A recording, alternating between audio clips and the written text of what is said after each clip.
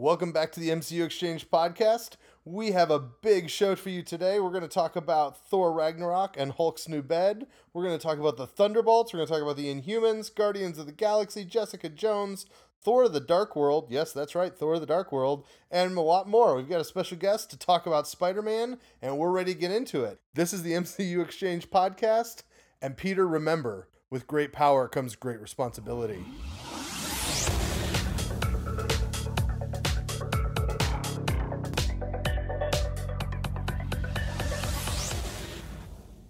All right, we've got a great show for you guys today. I've got Adam as usual, but Rhiannon cannot join us. And so we have a special guest joining us for the first time on the podcast. We have Ryan Parker.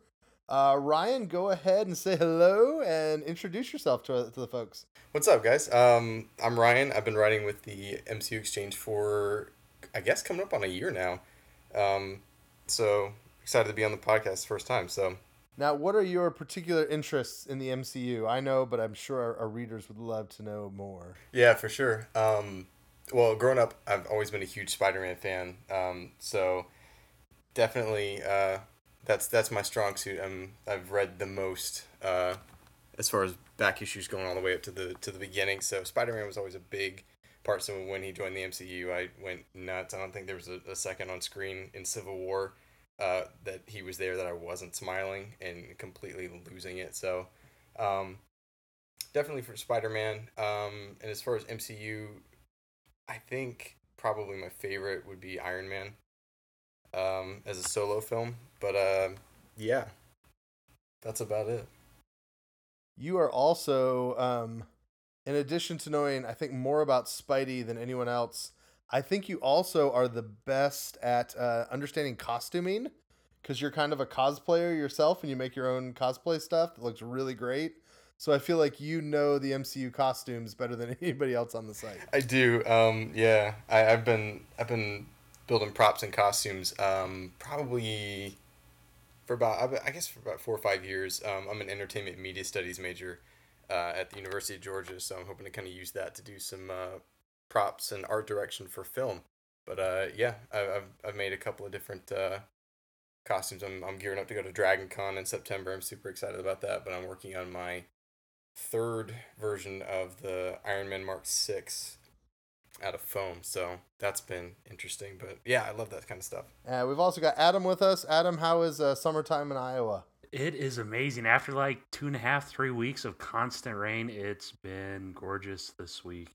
So I'm kind of the stage now where I'm debating turning the air on. You know, I want to, but then I get the electric bill and so on and so forth. So I'm probably going to I might take a break now and turn it on, actually. I just convinced myself to do so. Oh, yeah, we've been running the AC because my wife is actually pregnant right now. And so it's like, forget what it costs, turn that thing on, or else it's going to get really unhappy really quick. So, all right, let's go ahead and jump into our news. We actually had a couple of things hit today. Just so you guys know, we are still recording on Thursday, but releasing on Sunday. Releasing on Monday. As you guys probably know, since you've downloaded this on Monday, we have moved the release schedule. The main reason we're doing that is because Inhumans and Agents of S.H.I.E.L.D. is going to be coming out on Fridays. And so in the fall, it's just going to make sense to let that release, give you a couple days to watch the show, and then release the podcast on a Monday. It also means that I am going to be able to sleep a little bit on Thursday nights, which I'm very happy about. So this is the first week that we're going to release on a Monday, and is our plan to be just as faithful on releasing every Monday as we have been about every Friday for the last, 6 months or so. So we are switching those things up. So the news today is fresh for us. It'll be a couple days old by the time you guys hear it. The first thing is we found out today that Punisher is coming in November.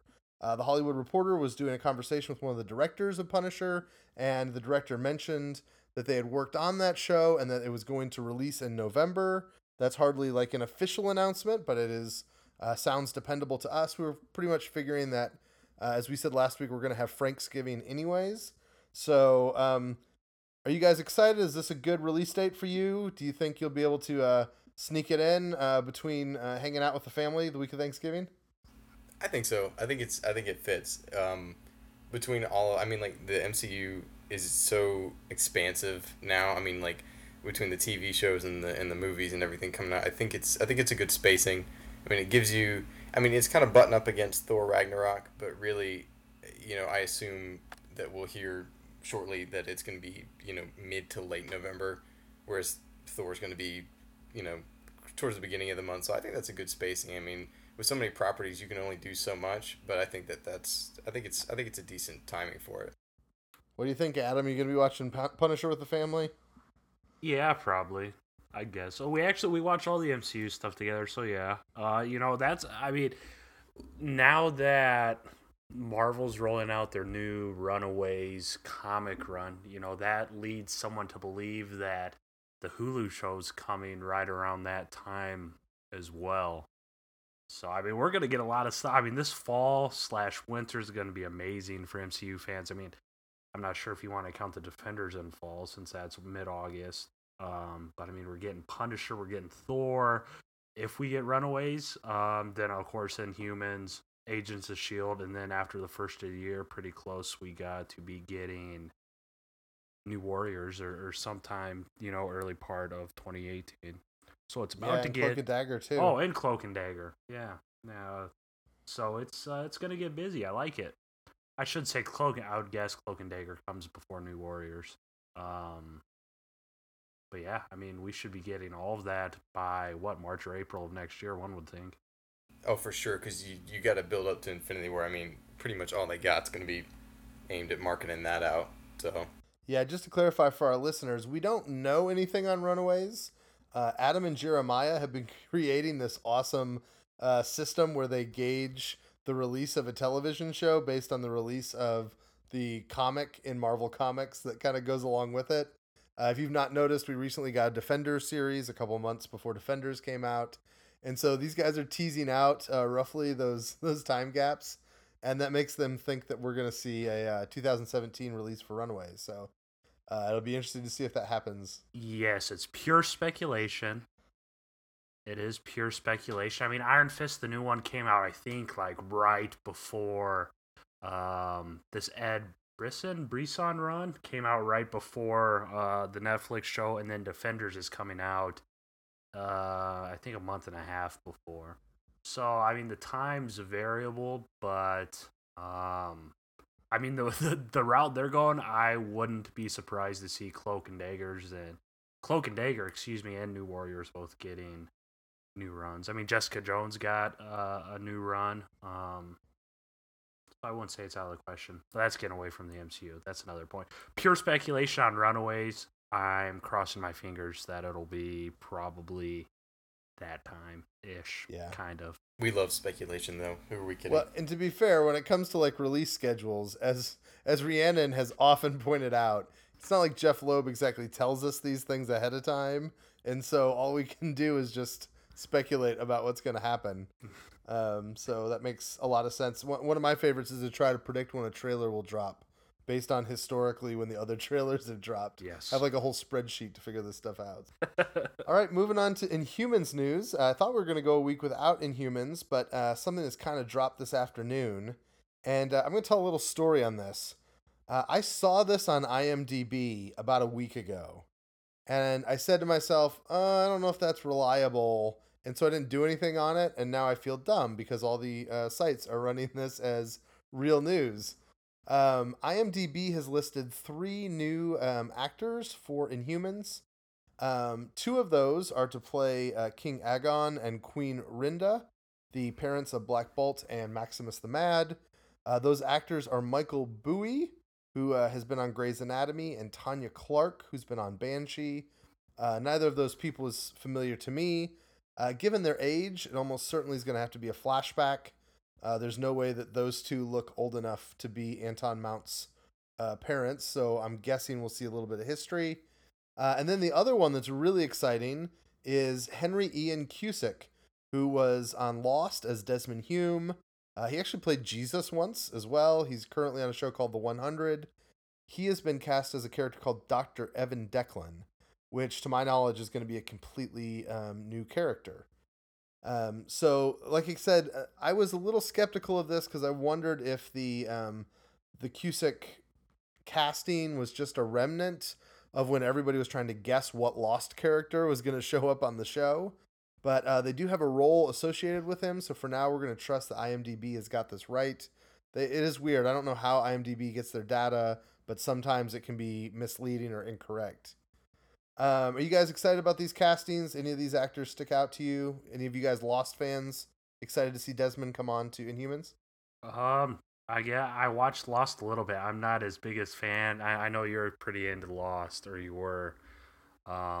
Plus you're big into Inhuman stuff. So yeah, I'm very impartial at the moment. Any thoughts, Ryan?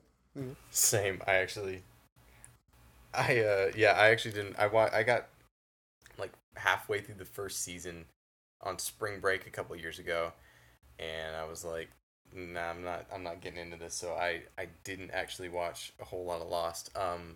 So kind of at the same spot, but I'm sure they'll be great. Marvel seems to be doing pretty well with casting so far. I think what is interesting to me about this is that flashback idea. If they spend any time at all talking about Black Bolt and his parents, it probably means we're going to get the childhood story of Black Bolt and Maximus, which to me could be a fascinating emotional through line to that show. I think the relationship between the two of them could be really compelling television, particularly if those actors act it well. And I'm not going to ruin anything from the comics, but there is kind of a big plot twist in the history of Black Bolt and Maximus that makes kind of the way that they're brothers and they hate each other, but they also don't. They also love each other. Like there's something that happens that provides just a lot of depth to that relationship that I would love if the TV show goes that way. So I'm pretty excited about this news generally, but and that's good because I'm super excited about a lot of Inhuman stuff. So I'm happy to be excited about this. Next, we've got some Thor Ragnarok images that are giving us a sense of what Thor Ragnarok is looking like. We have seen a model of Sakaar, which is very colorful. It's kind of a scale model of what the exterior of kind of the gladiator place is going to look like. It's really cool. I thought it looked a little bit like Jabba the Hutt's palace from Star Wars movies. Then also we got a image of Hulk's bed, which is basically like a Tyrannosaurus Rex mouth with a bed put into it, which is just really cool.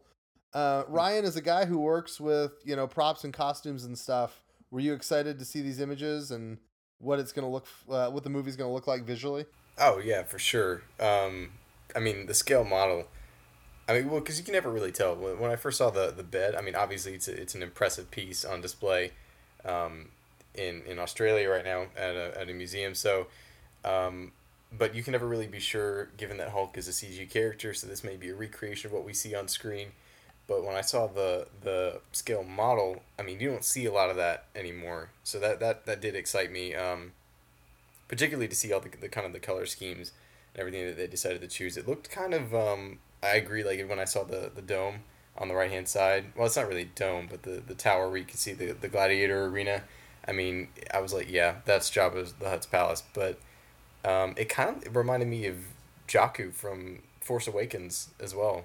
Yeah, it's got it's definitely has Star Warsy vibes to it. The whole rusted metal yet colorful vibe thing. There's a lot of earth tones, but there's blues and greens and all that stuff. Again, it's hard to get the full effect once because it's a little model and stuff. But man, that movie's gonna look good. It's just gonna look good. I mean, who knows what the story's gonna be, but it's gonna look good at least. And that's the thing too, because Sakaar, I mean, when I think of that, you didn't really get to see the planet showcased as much in the animated version. Anyways, what I'm basing that off of. So you didn't really get to see as much of that. So I think exploring the planet will be kind of interesting as well. I mean, because the trailers too made it look like it was more of a. It's going to be definitely a reimagining of it, given that, it's kind of going to be the MCU's dumpster planet. I mean, for lack of a better term, but I like how it's looking. It's definitely the tone is consistent. Yeah, I like that. You talked about like it's colorful, but it also has kind of a beaten and weathered look. I think that's something Star Wars has always done well, of making stuff kind of colorful and exciting, but also making it look used and like lived in. Every once in a while, I see a sci-fi movie where it's just too bright and it's too polished. I don't know much about it, but this new Valerian movie that's coming out, as soon as I saw it, I was like, oh, it doesn't feel right. It looks like something a visual designer would create, not something people would actually live in. And so when I saw this, I felt like it had a good look to make it feel, I don't know if realistic's the right word because it's obviously not realistic, but it looks like what something would look like if it was lived in, instead of just like having a design that was separate from like functionality, if that makes any sense. So Oh, for sure. I mean, because I think that when you said that things don't look lived in sometimes in sci-fi movies, I immediately thought of the Abrams Enterprise, which I love. I love the design of it, but it's just it's almost like so pristine that it bugs you. So, yeah. all right, we're gonna keep moving along. We've got a lot of news this week. Also coming out in the news this week, there were some people. This was a story that I feel like a reporter created, but we're still happy to talk about it.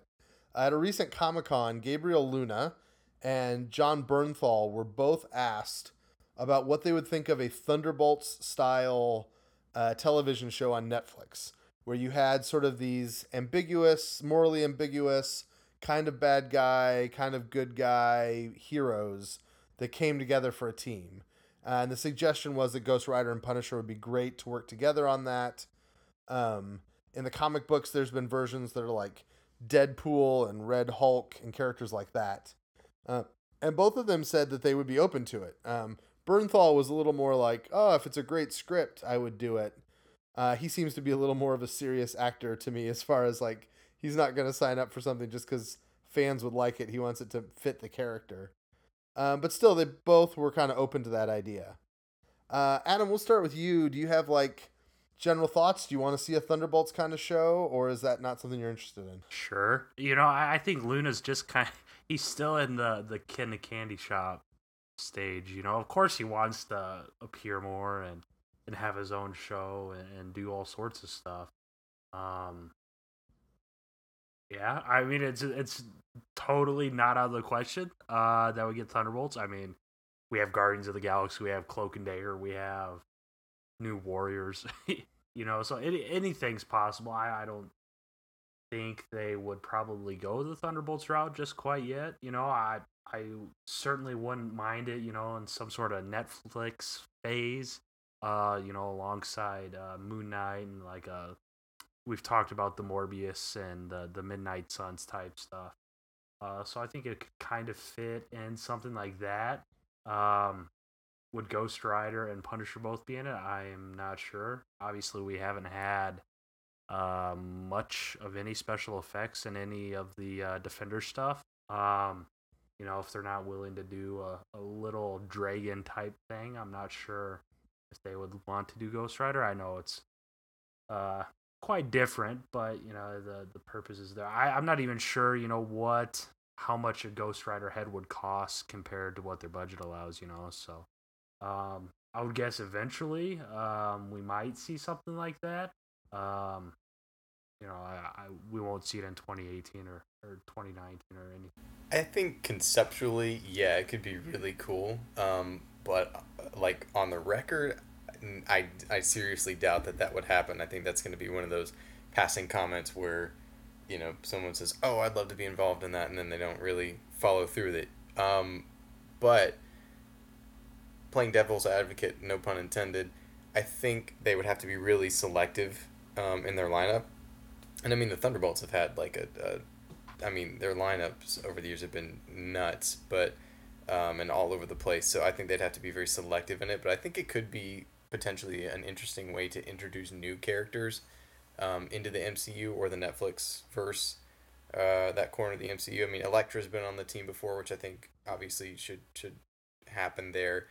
Um, I mean, Cage has even appeared as a Thunderbolt at some point along the line. So I think you would have enough Netflix characters to be able to form most of a team that may not have had the chance to interact yet.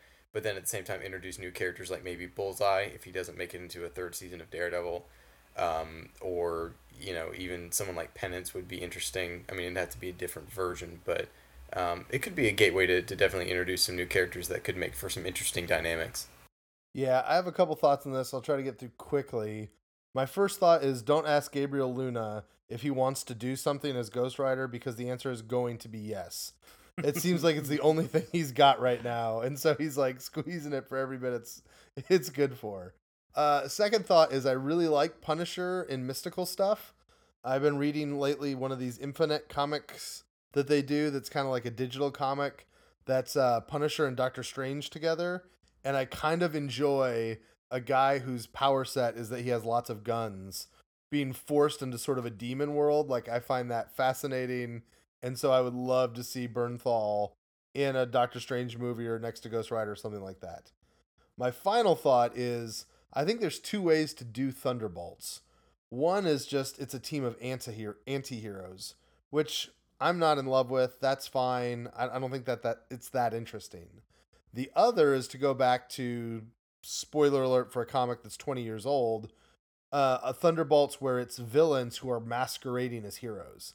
And I think that's way more interesting, and I think it's almost impossible that we'll ever get it in the MCU because we would know who they are based on what actors were attracted to the project. Like if they suddenly had Daniel Brohl as a hero in an MCU movie, we'd all go, "Oh, wait a minute, that's Thunderbolts." Like they can't surprise us that way. And so I think the closest we could get to Thunderbolts would be like a Dark Avengers, Norman Osborn getting a bunch of bad guys together and pretending to be heroes for a while. And I think that could be interesting. But just, kind of the idea of a team of anti-heroes, let Suicide Squad keep that stuff, and we'll keep our heroes as heroes in Marvel. It's not appealing to me, but anyways, those are my thoughts on Thunderbolts. Speaking of casting and roles that almost happened, apparently we got a piece of concept art this week that showed Matthew McConaughey was apparently considered for being Ego at some point. At least it went far enough that some artist somewhere did concept work of what Matthew McConaughey as Ego would look like. You guys have obviously seen Guardians now, and you've seen what Kurt Russell did. Is there any chance that you would have rather seen Matthew McConaughey, or are you pretty happy they ended up with Russell? No way. I mean, I love McConaughey, but I mean, especially after seeing the film, just Kurt Russell killed it in my opinion. I mean, I thought it was perfect casting. As soon as I heard it, that he was announced that he was going to be Ego, I stopped for a second because I was like, that's kind of weird, but it's kind of perfect, and I was right. I think McConaughey could have played it, and I may think differently if I had heard that McConaughey had been cast. I'd still love to see him in the MCU, but I think they went with the right call with Russell. But it could have been interesting. But I think they should, if the MCU is going to pick him up, they should save him for something different, which they are apparently. Now, let me ask you, Ryan, since you're kind of our Spider-Man expert here tonight. I've heard a lot of people that have said that they want to see Matthew McConaughey as Norman Osborn. Does that sound like a good idea to you, or no? I think that is a good question. I mean, he's really versatile, and he definitely kind of has the look. It just depends on the kind of version that they want to go for. I mean, there's been so many different versions over the years, and without delving into too much history, I think that, yeah, I think he could pull it off, because there's been, I mean, you've had Willem Dafoe playing Norman Osborn back in the first Spider-Man, and then you had, I think it was Chris Cooper in The Amazing Spider-Man 2, drastically different. And, Chris Cooper didn't obviously have enough time to kind of, in my opinion, shine and show what he could have done in that role. But I think seeing McConaughey in that part, he's got the gravitas, that I think he could play that depending on the script they gave him. Do you have a dream fan cast for Norman Osborn? I don't, because I think just because I've seen two versions in two different franchises, and it's not that I wouldn't love to see him in the MCU. I think it's just the fact that I've seen two different versions of that character back to back, that I kind of need a break to be able to, be able to figure out who I would want in that role. But when I first heard that fan cast, I was like, okay, I think that could work. So I mean, I wouldn't have a problem with it personally. The other Guardians bit that we had was that Sean Gunn was saying that his brother James Gunn, the director of Guardians of the Galaxy, has been delayed in writing a script for Guardians of the Galaxy Volume 3 because he is waiting for Infinity War and Avengers 4 to happen. I think at times these big event movies, the Avengers movies, have not been like giant cataclysmic things. They could still work on movies after. The fact that we're hearing this suggests to me that they really are going to shake up the status quo. I mean, it seems like this is a pretty big deal, doesn't it, Adam? Yeah, it's gonna be huge. I would guess someone's gotta die. Some people have to die. Since Gunn is he's one of the executive producers on it, so he's gotta know what's going on. To an extent. So yeah, I was kind of I'm not sure what to think about Sean's comments. It's did he say something and it's not necessarily accurate or what? I mean, I think Gunn said numerous times on his Facebook that he's writing Guardians already, or he's at least started it. But yeah, I mean, of course, it makes perfect sense that it's affected by Infinity War and whatever Avengers 4 is. I mean, I wouldn't be surprised if not. I guess not all of them make it to Guardians 3 in a sense. Yeah, I think that it's interesting to see just exactly how much that movie does shake things up. I agree that it would seem like James Gunn would know what's going to happen, but what I really like is it does leave some authenticity to the storytelling. One of the problems with Agents of Shield season 1 was that they had this predetermined place they had to go by the end of the season, and it sort of hamstrung them. And it feels like the Russos are really being given carte blanche to like do what they want to do. And even if that slows down production of later movies, they've got the space to do that. And so I think that's pretty cool, and I think it's hopeful for the way that movie's going to go. Let's go ahead and do just a couple other news things. We probably won't talk about these much. We got some Jessica Jones season 2 set photos, and basically everybody's getting arrested. We saw Jessica getting arrested. We saw Trish getting arrested. In some ways, this is, I guess, a little spoilery. We know Jessica and Trish survive the Defenders, apparently, but we really didn't get much more than that.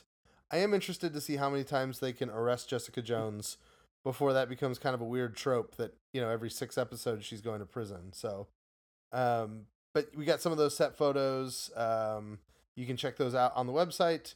We also got a few comments about Thor: The Dark World from Patty Jenkins. As many of you know, she directed Wonder Woman, which is coming out this weekend. And in her conversations about Thor: The Dark World, she talks about what she wanted the movie to be.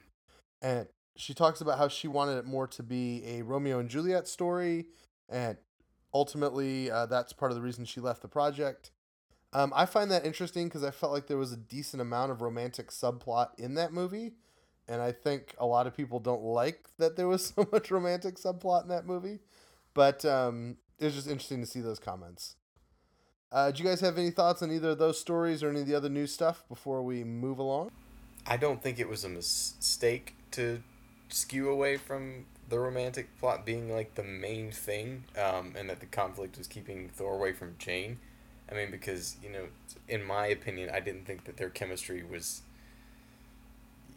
anything special. So I think that was one of the least interesting aspects of the Thor stories that they've told so far. So I'm not sure that they necessarily were thinking that when they said no to her pitch, but I think if done right, it could have been an interesting approach to the film. The idea of I really want some more Jane Foster feels a little bit like I really need some more cowbell. Like, really? Is that really what you think is going to improve the situation? So, that's funny. All right, if you've been listening to the podcast, you'll know that we usually at this point do a review of Agents of S.H.I.E.L.D., but obviously there is no Agents of S.H.I.E.L.D. because it's summer and all the major networks are not showing new episodes of their fall lineups. And so, what we've decided to do this summer in the break between now and Defenders and then going into Inhumans is that we were going to do a countdown of our of all the Marvel television seasons. There's been 11 different seasons of different Marvel shows. We're starting at number 11, going down to number 1. Myself and Adam and Rhiannon all ranked the shows, and then we're going to go through them one at a time. Last week, we talked about number 11 on our list, which was Agents of S.H.I.E.L.D. Season 3, which I think frustrated many of our Agents of S.H.I.E.L.D. fans. We got a lot of good comments on that on the website. Just remember that's Adam Rhiannon's fault and not my fault. But anyways, moving on this week, we have number 10 on our list, which is Agent Carter Season 2, which I really thought would be bottom, but it came in at 10th. Guys, let me ask this question. Did both of you watch Agent Carter Season 2? I did. Okay. The reason I ask is I was amazed how many people in the comments gave their own rankings last week. And like half of them were like, yeah, I never even watched. I never bothered with it. I never got back to it. So it seems like it's not super popular. From your memories, what did you guys like or not like about Agent Carter Season 2 back when it aired about a year and a half ago? I'm not sure. I don't want to say I didn't like anything. Yeah, just a forewarning, this is probably my least favorite MCU thing ever. It's just completely forgettable. It's even more forgettable than Thor: The Dark World, I mean, Atwell kills it. She's awesome. If she wasn't 100 or whatever she is in the current timeline, it'd be awesome keeping her around. Well, she's also dead. She's all. That's what I'm saying. She's dead because she's old. Last week I was saying how season 3 of Agents of S.H.I.E.L.D. was long and boring. Well, that's 22 episodes, and I think maybe this 10 episode season was even longer. I just didn't like the whole storyline behind it. I guess that dark matter Hollywood type stuff. I just didn't like it. I guess I don't know what it is necessarily. It's, I suppose, since I think Guardians and Iron Fist are the best things ever, my opinion's kind of slanted, but I just thought it was pretty boring. I think from a narrative standpoint, seeing her kind of transplanted from New York to Hollywood was an interesting idea. Because let's face it, I mean, it was set in the, I guess was it late 40s, early 50s, kind of a time frame. So it's almost like it's a different place. But I think what the MCU has been able to do for the most part is keep things outside of New York, which is nice because everybody in the Marvel universe basically in the comics is set in New York. So from a story standpoint, I think that gave them a lot more flexibility to tell a different story. Was that the right story? I don't know. I don't think so. What I thought was cool about the first season was how that kind of rode off of, or kind of came out of, Captain America: The First Avenger, but didn't really. I mean, it rode its coattails, but it didn't. It was its own thing. You could see the connections, but it wasn't forced. With this one, it also stood on its own, and I thought it was interesting how they brought in Whitney Frost. For those who don't know, was Madame Mask in the comics, an Iron Man villain. So it was an interesting take on her, but I feel like it definitely, with the dark matter, skewed things a little too much towards the cosmic side for the tone that they had established. And I thought that the romantic...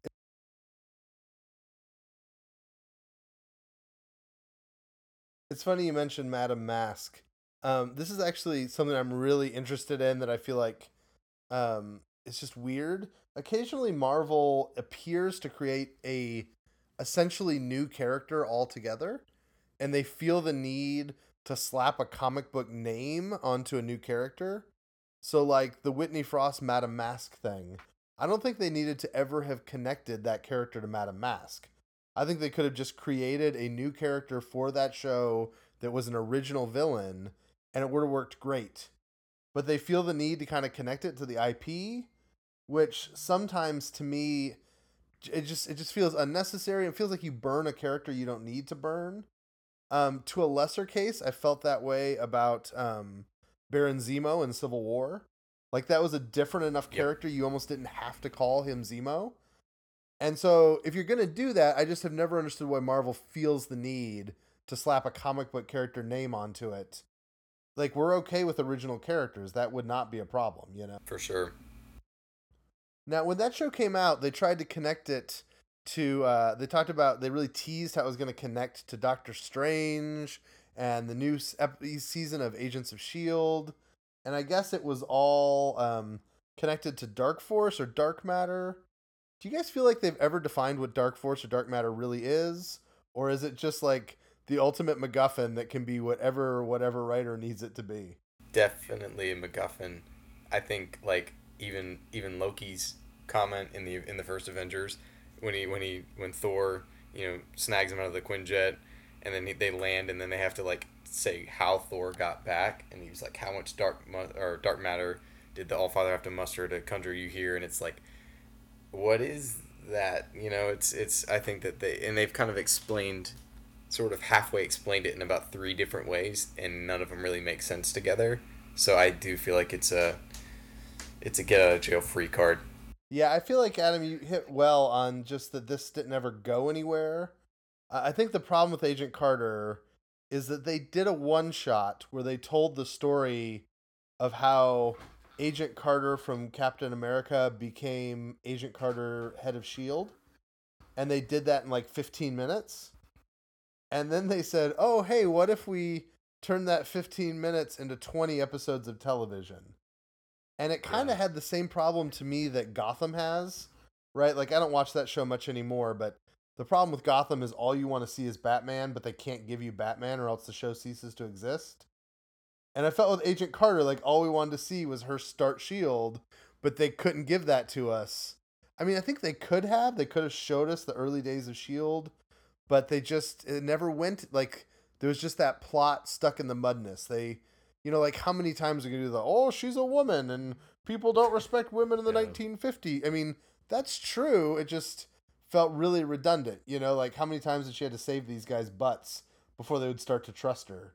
I think all of that just got very stuck with that show. So, yeah, that's the thing. I mean, if they put kind of the creation of S.H.I.E.L.D. in there, I think it would have been a lot more interesting. I mean, and Ant-Man, we saw that. So if we kind of saw it lead into that a bit, I think that would have been more interesting. But I think it felt like they,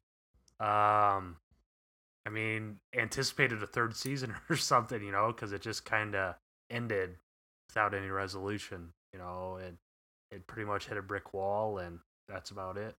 That's why I've always been like a big proponent of miniseries, and when I heard The Defenders was like 8 episodes, I was like perfect, because I think that's what a lot of TV shows kind of fall into now, that pit.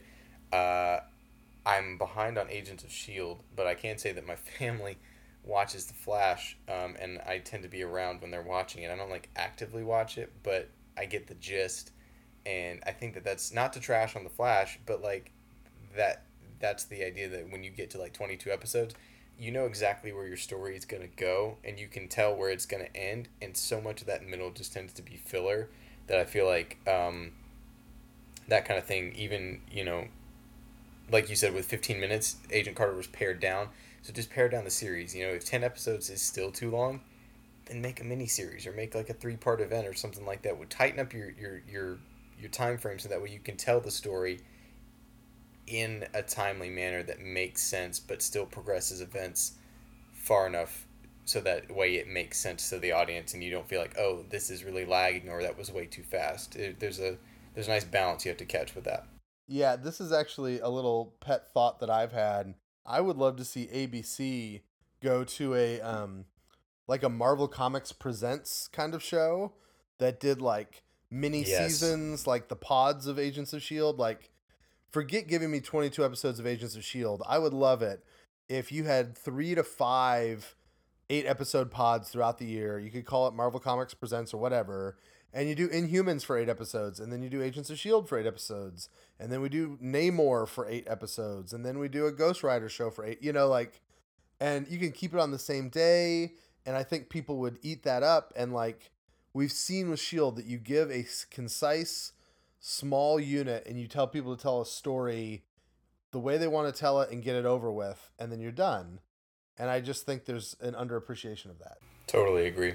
This week, if you did not notice, we don't. I don't think this has been made it to the website yet, but Peggy Carter, or not Peggy Carter, but Haley Atwell, gave a few very generic comments about what season 3 would have looked like, and it sounds like she's still open to doing it.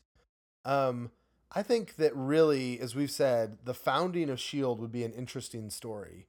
Particularly, they fast forward to like the 1960s or 70s, and you had a slightly older Peggy, a slightly older Howard Stark, and then you maybe bring in like a young Hank Pym and create like those three as sort of a, three-headed monster that's leading Shield. You could even bring in like a 20-something Nick Fury into that show. Bring in the Howling Commandos, bring, Dum Dum and some of those guys back in. I think that could be a really fun show.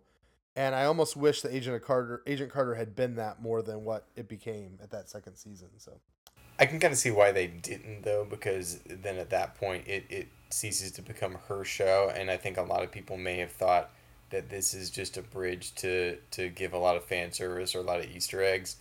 And I personally would have been okay with the show being like that. Like, I feel like certain characters at a certain point are better to serve as a bridge. And I think especially after seeing the journey through season 1 of Agent Carter, I feel like a season 2 could have been a good bridge into the wider MCU, but unfortunately that didn't happen. yeah. And I should say, as much as we said negative things, I think we would all agree the interaction between Peggy and Jarvis was always fun, was always enjoyable. I found Howard Stark to always be funny. The mundane things like the dialogue and the banter and the humor, I thought they did really well on that show. It just felt like they had to come up with excuses for why to have the fun banter and humor. But generally, I thought it was pretty well done. And the relationship between Peggy and Jarvis, the fact that they never went like a cheap romantic subplot there, I thought was really awesome. And the fact that his wife was never a weird sort of jealousy, like, I thought all of that was pretty mature writing. So those are good things about that show. And I think when we talk about season 1 in a couple weeks, that we'll probably highlight those things a little bit more. So, all right, let's move on to our main conversation, which this week, since we've got Ryan with us, we are going to talk about Spider-Man. Spider-Man Homecoming is just around the corner. There's a variety of things happening with Spider-Man, and we're going to touch on them all with Ryan, just to pick his brain. As a big Spidey fan, I think he probably has a little more thoughts on some of this than we might. I know Adam, I don't know if you know this, Ryan, but Adam is well known for his relative Spider-Man disinterest. I believe he is often called Spider-Man Vanilla Ice Cream, if I'm incorrect. Yes. Oh, no.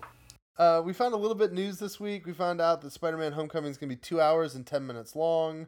I honestly don't know what that means. I was going to look up the run times of the others. That sounds good. 2-hour movies are great. It's a little longer than some of the other MCU ones, but that's fine with me. Ryan, let's start with how do you feel about Spider-Man movies in general? Like, what have been the good ones? What have been the bad ones? Just what do you feel like this movie needs to do to really be what you think it needs to be? Oh, for sure, for sure. Well, I guess we need to start with, okay, so I guess I'll start at the beginning, because, I mean, as a kid, my dad gave me a box of his old comic books, and it was, like, predominantly Spider-Man, and I think that I really related to him on a personal level, and I don't even really know this at the time, but because I loved all the characters and everything, and at that age, you don't really know why, and then as you get older, you start to understand, like, oh, well, he's like a student like I am, and he's got bills to pay like I do, and he's got to take care of his family, but he's got a job he's got to hold down, but he's a superhero. Like, it's an unprecedented character dynamic that no one had really explored before. I mean, when Stan Lee pitched the idea to Marvel, you know, originally in the 60s, you know, the execs were like, isn't a teenager supposed to be like a sidekick? And so having him be a full-fledged hero on his own was this great idea. And so I really identified, you know, with the character, and as I've grown, you know, the character's grown and you can identify with different aspects of it. So I say all that to say the comics were really my first love when it came to that. And the movies, while they've had their highs and they've had their lows, I don't really feel like a movie has gotten it all the way right. And I know that that's kind of a big thing to ask. But I think as far as my favorite Spider-Man, there was parts of the Raimi movies I liked, and there was parts of the Amazing Spider-Man movies that I liked. And I think that what we're seeing with Homecoming is kind of an amalgamation of the good from both of those franchises and a lot of the comic stuff that I think people or that Marvel and Sony had not touched on before. I guess specifically Sony hadn't touched on before, because people just weren't ready to see, you know, Spider-Man jump off the Washington Monument with web wings, you know. But now we've had Guardians of the Galaxy, and you've seen a talking raccoon and a tree, you know, interact, and people love it. So I think now is the time for them to specifically delve into a bunch of comic stuff that has been kind of left off the table until now. Oops, sorry, I lost my point in my notes. What am I see? Oh, so we've seen Spider-Man already in Civil War. It sounds like you're pretty excited about sort of the teenage Peter Parker, Tom Holland. That's kind of your stamp of approval that he's getting the role right. Oh, for sure, for sure. I think that was one thing. While the first two franchises with Raimi and Webb, those two directors were able to tell some more mature stories with Spider-Man, but I think he almost grew up too fast. He graduated within like the first, I want to say 40 minutes of the first Raimi Spider-Man, and then he graduated in the opening act of The Amazing Spider-Man 2 in that franchise. And I know that he didn't spend the majority of his comic career in high school, but I think that's the heart and soul of the character. So I think that was definitely the right call to bring him back to being that age and being that carefree kind of a character. Adam, how did you feel? I know that you haven't been quite as excited about Spidey, but did you enjoy him in Civil War? Do you feel like he was kind of what you expect out of a Spider-Man? Yeah, I think they did it right. You know, I think that's the smart move to go this way. You know, after this is going to be the third franchise involving him. You know, so you got to do kind of something different. And if he moves through high school, you know, in the first 40 minutes of the past two franchises, you know, it's kind of like, what are you gonna do? And now they've said that essentially the whole plan is to do a year of high school each movie of sorts. I think Homecoming is supposed to be a sophomore. You know, so if they can squeeze out a trilogy while he's in high school the whole time, you know, I think um, that's one hell of a start. You know, like Ryan said, I mean, that is the heart and soul of the character. As little as I like Spider-Man, you know, I think that's a really smart move. You know, putting the Vulture in there instead of Green Goblin or Doc Ock or one of those big name guys. You know, I really think that's a good move as well. All right, so let me ask both of you guys this question. What is one thing that they need to do? Like, what is one thing they could do or that you'd like them to do that you'll walk out of the theater just saying, yes, they nailed that. That was perfect. That movie needed that. Like, is there one big thing that you're hoping to have as a takeaway as you come out of that movie? I would say and this may be kind of surprising, but I would say a really good supporting cast. Um, and I say that to say in the comics, you know, Peter always had this great kind of ensemble of characters around him. You know, I guess if we're taking it back to like the first run of Amazing Spider-Man with Stan Lee and Steve Ditko, you had like, you know, Peter and Gwen was kind of really was introduced a little later on, but you had Liz Allen like we're seeing in Homecoming. There was that Flash Thompson dynamic. Harry Osborn was in the mix, and I think different versions of Spider-Man over the years have kind of done this better than others. Like the Spectacular Spider-Man, the animated series that came out in 2008, I think really captured that. Because that's the high school. You know, you have cliques and you have different friend groups and you have different people interacting with other people, and it creates some interesting dynamics. And I think that's something that's been kind of missing in the other two franchises. In the Raimi trilogy, you had, Peter and Mary Jane and Harry, and that was kind of your trio, which is fine. But I think seeing the interactions at school with some of Peter's friends will be interesting. And then in The Amazing Spider-Man, you really just had Peter and Gwen. They tried to introduce Harry Osborn in the second one, but that didn't hit for me as much as I would have wanted it to. So I think definitely seeing Jacob Batalon as Ned in the various clips and trailers we've seen definitely looks like he's going to be a strong addition to that cast. We haven't seen much out of Liz or Zendaya's Michelle yet thus far, and I feel that there's probably going to be a reason for that. But I think definitely that there's going to be some interesting character dynamics, and I think that this could, if they do this right, could lend itself to a lot of different supporting characters, and even the potential of introducing more characters like maybe Miles Morales down the line. Adam, do you have any thought on that question? Something you really hoping to walk out thinking? A totally sick Daredevil cameo. Is it bad that we're at the point that we just laugh as soon as you say that? Like, we have no hope that that's actually going to happen. Yeah. No, that'd be cool.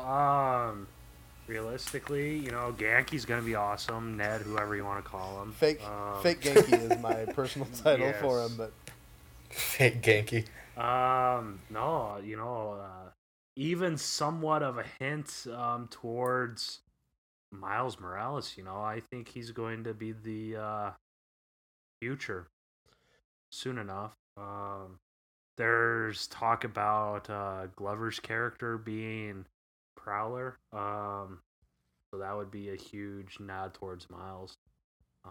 I'm just looking to be entertained, I suppose. I might have said this before. I mean, I don't want to say I'm not looking forward to it. I mean, I'm going to go on opening night still, but it's just, I'm not going to buy every single movie poster like I did with Guardians 2, and I'm not going to buy all the pops and legends and all that stuff. So I just want to be entertained. I wanted to further the cause of the MCU, which I think it will certainly build a nice little corner of the Spideyverse within the MCU.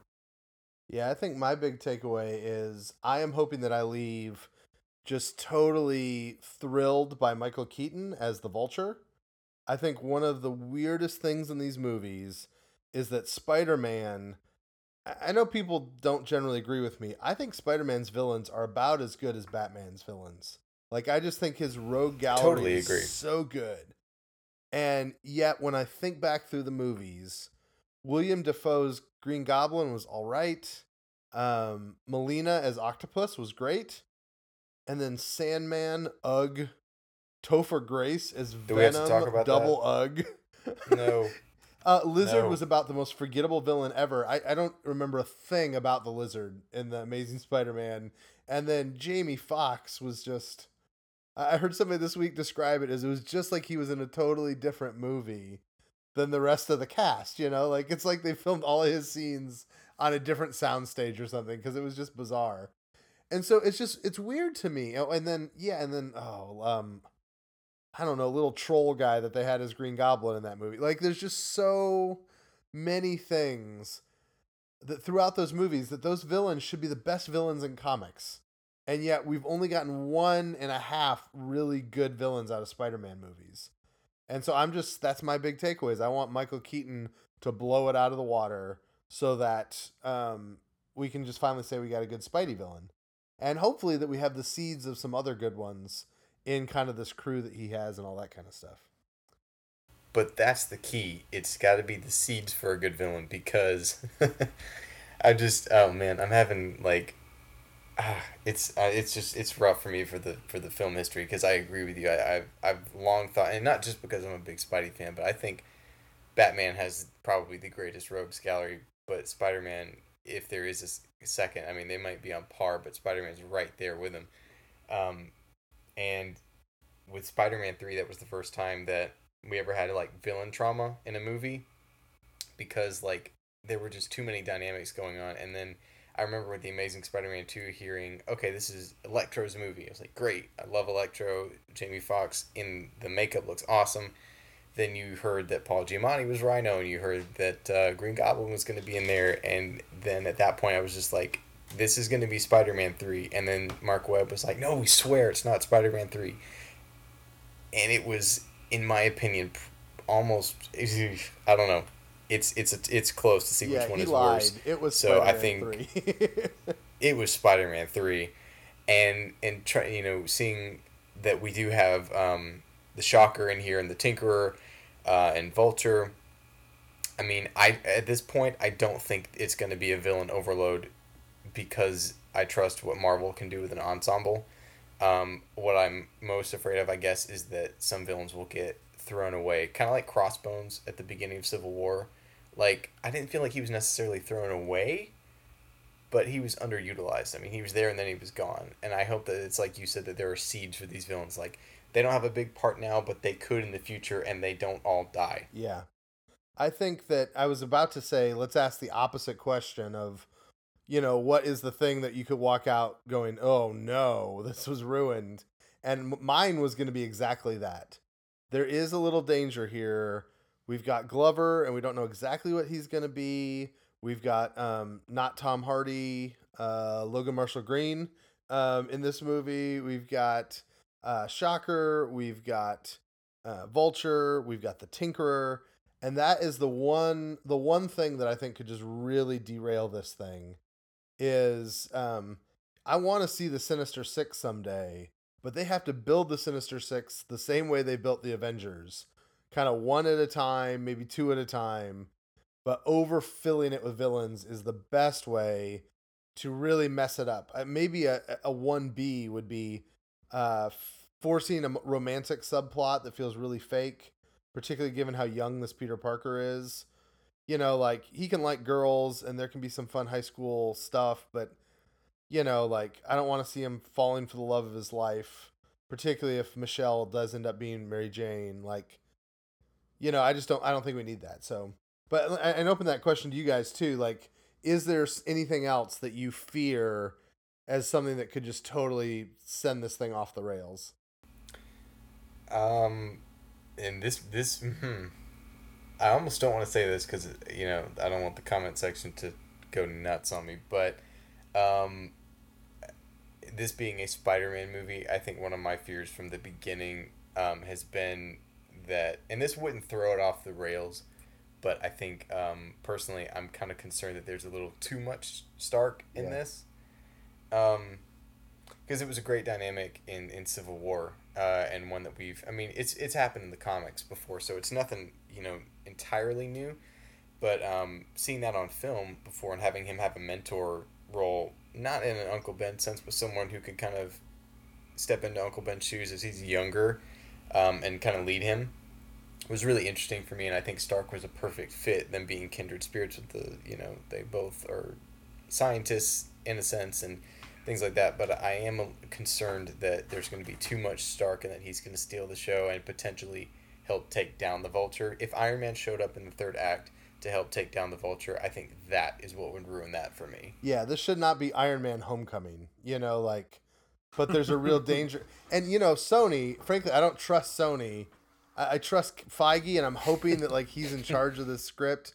I could just be, like, I could see Feige sending a script to Sony, and it comes back, and the notes are, could you add Tony Stark in here? Could we put Robert Downey Jr. here? Hey, what about some more Stark here? What about Iron Man here? Is it possible that Iron Man could be, I could just see that as the only thing they want, because Sony seems to think that more of everything is necessarily better based on their advertising and stuff. So, Adam, do you have any fears about where this movie could go? I fear that we have already pretty much seen the whole movie in the trailer or in the clips we've seen. Especially after the first one, after I didn't have the wow factor, like, oh man, this is gonna be something to look forward to. It's, I don't want to say not look forward to. It just feels like everything's been crammed into the minute and a half trailer or whatever. I'm not sure, unless they save some huge couple plot twists or something, but we've gotten pretty much a good look at everyone, and it feels like we've gotten Especially after James Gunn says, "Oh, our trailers aren't going to show anything past the first 20 minutes," which was right. I mean, everything in the trailers we saw of Guardians pretty much happened right out of the gates in the movie. Whereas Spider-Man just feels like we've seen clips from throughout the whole entire movie. And I guess that's my ultimate thing. I don't want to go into the movie theater and then come back out with all the cool parts being in the trailer, with Spidey pulling together a huge ferry and Iron Man and all that stuff. I guess that's what makes me most nervous. I totally agree, and kind of piggybacking off what you said, I was really concerned about that as well. And I'm a massive Spider-Man fan, so I didn't think there was anything that could kind of diminish my excitement. And after seeing the second and third trailers, I gotta admit I was kind of let down on that. But I was talking to a buddy about this, and it was actually on our way back from Guardians 2, and of all things, and we were talking about that and how people were kind of pissed off about that. But I think the what we were talking about was that you saw the fairy, and that's obviously early on. He gets the suit taken away, and then he battles the Vulture, and you see that he's in the homemade suit when he battles the Vulture on the plane, and they crash down by the amusement park, I guess probably down by Coney Island. But we were kind of talking about it in the way that the narrative structure looks like it's going to go on. We don't think that I don't think that it's going to be the third act has been in the trailers. I think the third act is going to be that big sequence in DC when you see the web wings at the end, because I'm betting that even when Peter faces the Vulture in the first act, he may not know about his web wings yet. You see in the trailers he's kind of discovering things about his suit, and I think that the third act is going to be him discovering that part about his suit, or maybe Tony takes the training wheels protocol off, and then that's when you see the big fight, and he will be in his Stark suit to finish the Vulture. So that's what I hope anyway. Yeah, I think I've always said that second trailer I thought was telegraphing the whole movie. Because that second trailer does that sequence. It's like the ferry, the costume goes away, Coney Island in the airplane, and then the trailer ends with, I think people forget the Washington Monument gets blown up in that trailer. I don't want to help it spoil stuff, but there is an explosion on the Washington Monument, so I think that could really be it. So before we move on and finish this off, I did want to take a moment. We have not been covering the news around Silver and Black, which is not a documentary about the Oakland Raiders as much as it sounds like it. It is a movie about Silver Sable and Black Cat. If you've just woken up from a 3-month sleep and you're saying Silver Sable and Black Cat, yes, that's right. Silver Sable and Black Cat. We've never talked about it on this podcast because it seems so stupid we just couldn't bring ourselves to do it. But there was major rumors this week, the kind of rumors that either are huge bombshells or totally untrue, that talked about that movie, suggested there's going to be a lot of Spider-Man characters in it, that the guy who becomes Scorpion's going to be in it, Kraven the Hunter's going to be in it, the Chameleon's going to be in it, Spider-Woman, or at least Jessica Drew, is going to be in it, which is interesting because we're not sure where the rights to her lie currently. Also, that there was going to be Oscorp, and that there was going to be Roxxon, and that there was going to be Dominic Fortune. Now, the thing that's weird about that is we know that the MCU owns Dominic Fortune. And if this report is true, he's either a shared character or Marvel is explicitly working with Sony to let this happen. I don't think it would be shared. I don't think he has any history with Spider-Man. So it would seem that Marvel is on board with this movie. So we have not covered it yet. Maybe we need to. There's starting to be questions on if this is going to be MCU connected or not. Ryan, that's a lot. Do you have any thoughts about that stuff or Venom or any of these other sub things that have been going on with Spider-Man? Yeah, I have several thoughts about that stuff. I don't know what Sony's doing with this whole tangent universe that they're going. They're calling it the Sony's Marvel universe or something or other. So I think honestly, you would think that after two franchises that were, they didn't fail, but they underperformed at one point or another along the way. And would think that if Sony can't handle or make a successful Spider-Man franchise by itself, when you don't have to deal with another studio, why would you go off and try to make a separate franchise based on other characters surrounding Spider-Man with no direct connection to Spider-Man, right? I mean, like, they had to make a deal with Marvel with their biggest character that they had rights to in order to get Homecoming made. So why would you try to do these different things? And this may be kind of a gutsy statement, but I'm wondering if Sony's not potentially trying to force Marvel into a buyout to take the character away totally.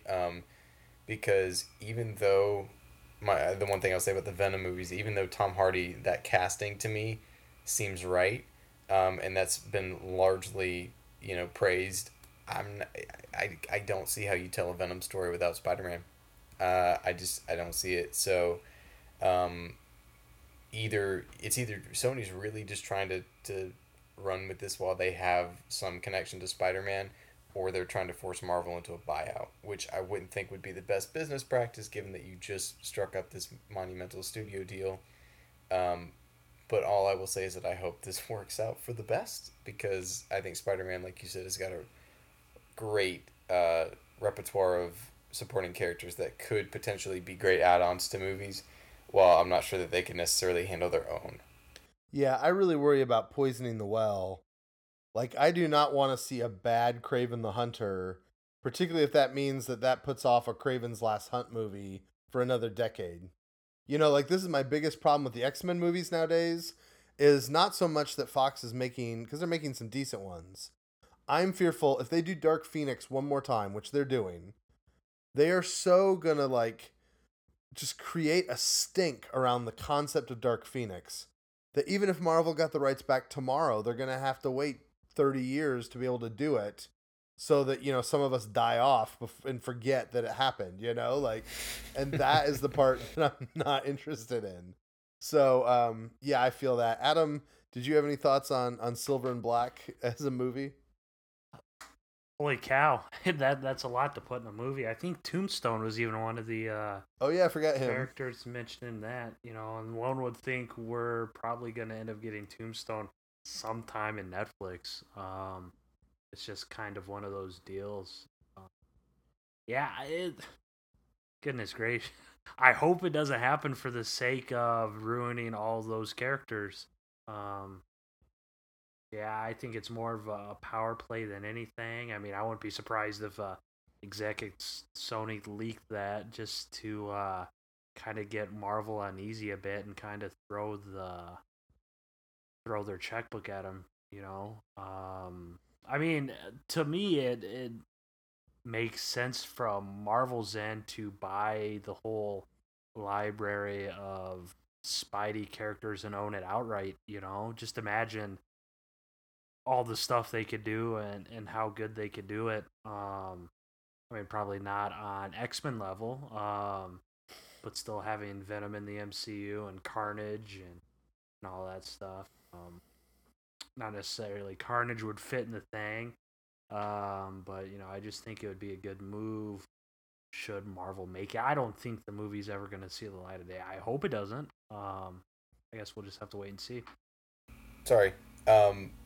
I think my biggest thing on that too, like you said, Adam, is that they will waste characters because you got two franchises already in the can, and you've, like Caleb was saying earlier, you've knocked out your Green Goblins and your Doc Ocks, and like I was a kid when those movies came out, but now as an adult, I don't want to see Green Goblin and Doc Ock anymore. And the thing about Spidey is that he does have a great, rogues gallery. And my biggest thing that I've been lobbying for years has been like, let's have Mysterio and Kraven in sequels, not in the same sequel, but like, so if Sony gets impatient, says, oh, well, we want to set up a Sinister Six or our own version, or we get impatient with this character, they're getting impatient with Venom. that's the thing that made the MCU so successful, is that they were patient and they waited and they played their cards at the right time and everything fell into place. And I think that everything Sony did with the past Amazing Spider-Man franchise and trying to shoehorn the Sinister Six in there really quickly felt like it was really forced into the script of the movie, and then also it didn't make me excited, and that should have made me excited to see all those characters come together. So I think they need to either get with Marvel or sell it, because at a certain point you got to keep in mind what's best for the characters, even though we know that that's not going to happen, because let's face it, this is a business. Yeah, my hope for it is that whatever they do, it's like an escape pod on a spaceship. Like, it can be connected and they leave the capability for it to fit in continuity so that Marvel could absorb it in if they want to. But if it stinks, they can just shoot it out and not make it part of continuity, you know? It makes me think of when they started this Dark Universe thing at Universal. They thought that Dracula Retold or Untold or something was going to be the one that kicked it off. And then it stunk. And they were like, never mind. No, that's not part of this. I want that with these movies. I want to be able to claim them if they're good and exile them if they're bad. And I think there's some clever ways that you can do that. So I guess that's my hope. Like, that's the best of both worlds to me. If Tom Hardy Venom is awesome, tell the story in a way that we can retcon it into the rest of the MCU. So we're going to go into our mailbag now. We have some different comments from the website and other places. As a reminder, if you want to interact with the show, you can leave a comment on the page on MCU Exchange. You can also go to Twitter and hashtag MCUEXPOD, that's MCUXPod, and share your thoughts that way. You can also leave comments on the Facebook, though I sometimes check those and sometimes don't. But we love having your guys' interactions. So I'm going to try my best to mention a lot of you, but do it quickly. We love your long comments. We just can't read through them all. Obviously, it'd make the show very long and very boring. Maybe not very boring, but definitely very long. So here's some of the comments from the website. Love Waffle agreed with you, Adam, that Punisher he thinks is overrated as a character. So you got somebody on your side. Bradford. Look at that. Yeah, there you go, man. Love Waffle and you are on the same page. Bradford DeLuca mentioned that he did not watch the Spider-Man 3 trailer, the third trailer to Spider-Man Homecoming, because he doesn't want it to be ruined. That's probably a good idea. Ultimate Typeface had some great ideas about what makes the Punisher work and what doesn't make the Punisher work, so it'll be interesting to see how that lines up with the Netflix show. Dave talked about Ant-Man and the Wasp and suggested that it would be really cool if it was like Back to the Future and if they mess with time travel, which is something we talked about last week. Chris told Rhiannon that yes, many people did cry when Bobby and Hunter left Agents of S.H.I.E.L.D., and he was one of them. Phantomir liked Agents of S.H.I.E.L.D. Season 3 more than we did. I think almost all of our commenters did. Jeffro40220 gave some ideas for some Punisher stories. Mattman suggested that Punisher is still on the run from the authorities. We kind of debated that last week. And then going to iTunes, we got a new iTunes review, 5 stars, from J Rufus0803.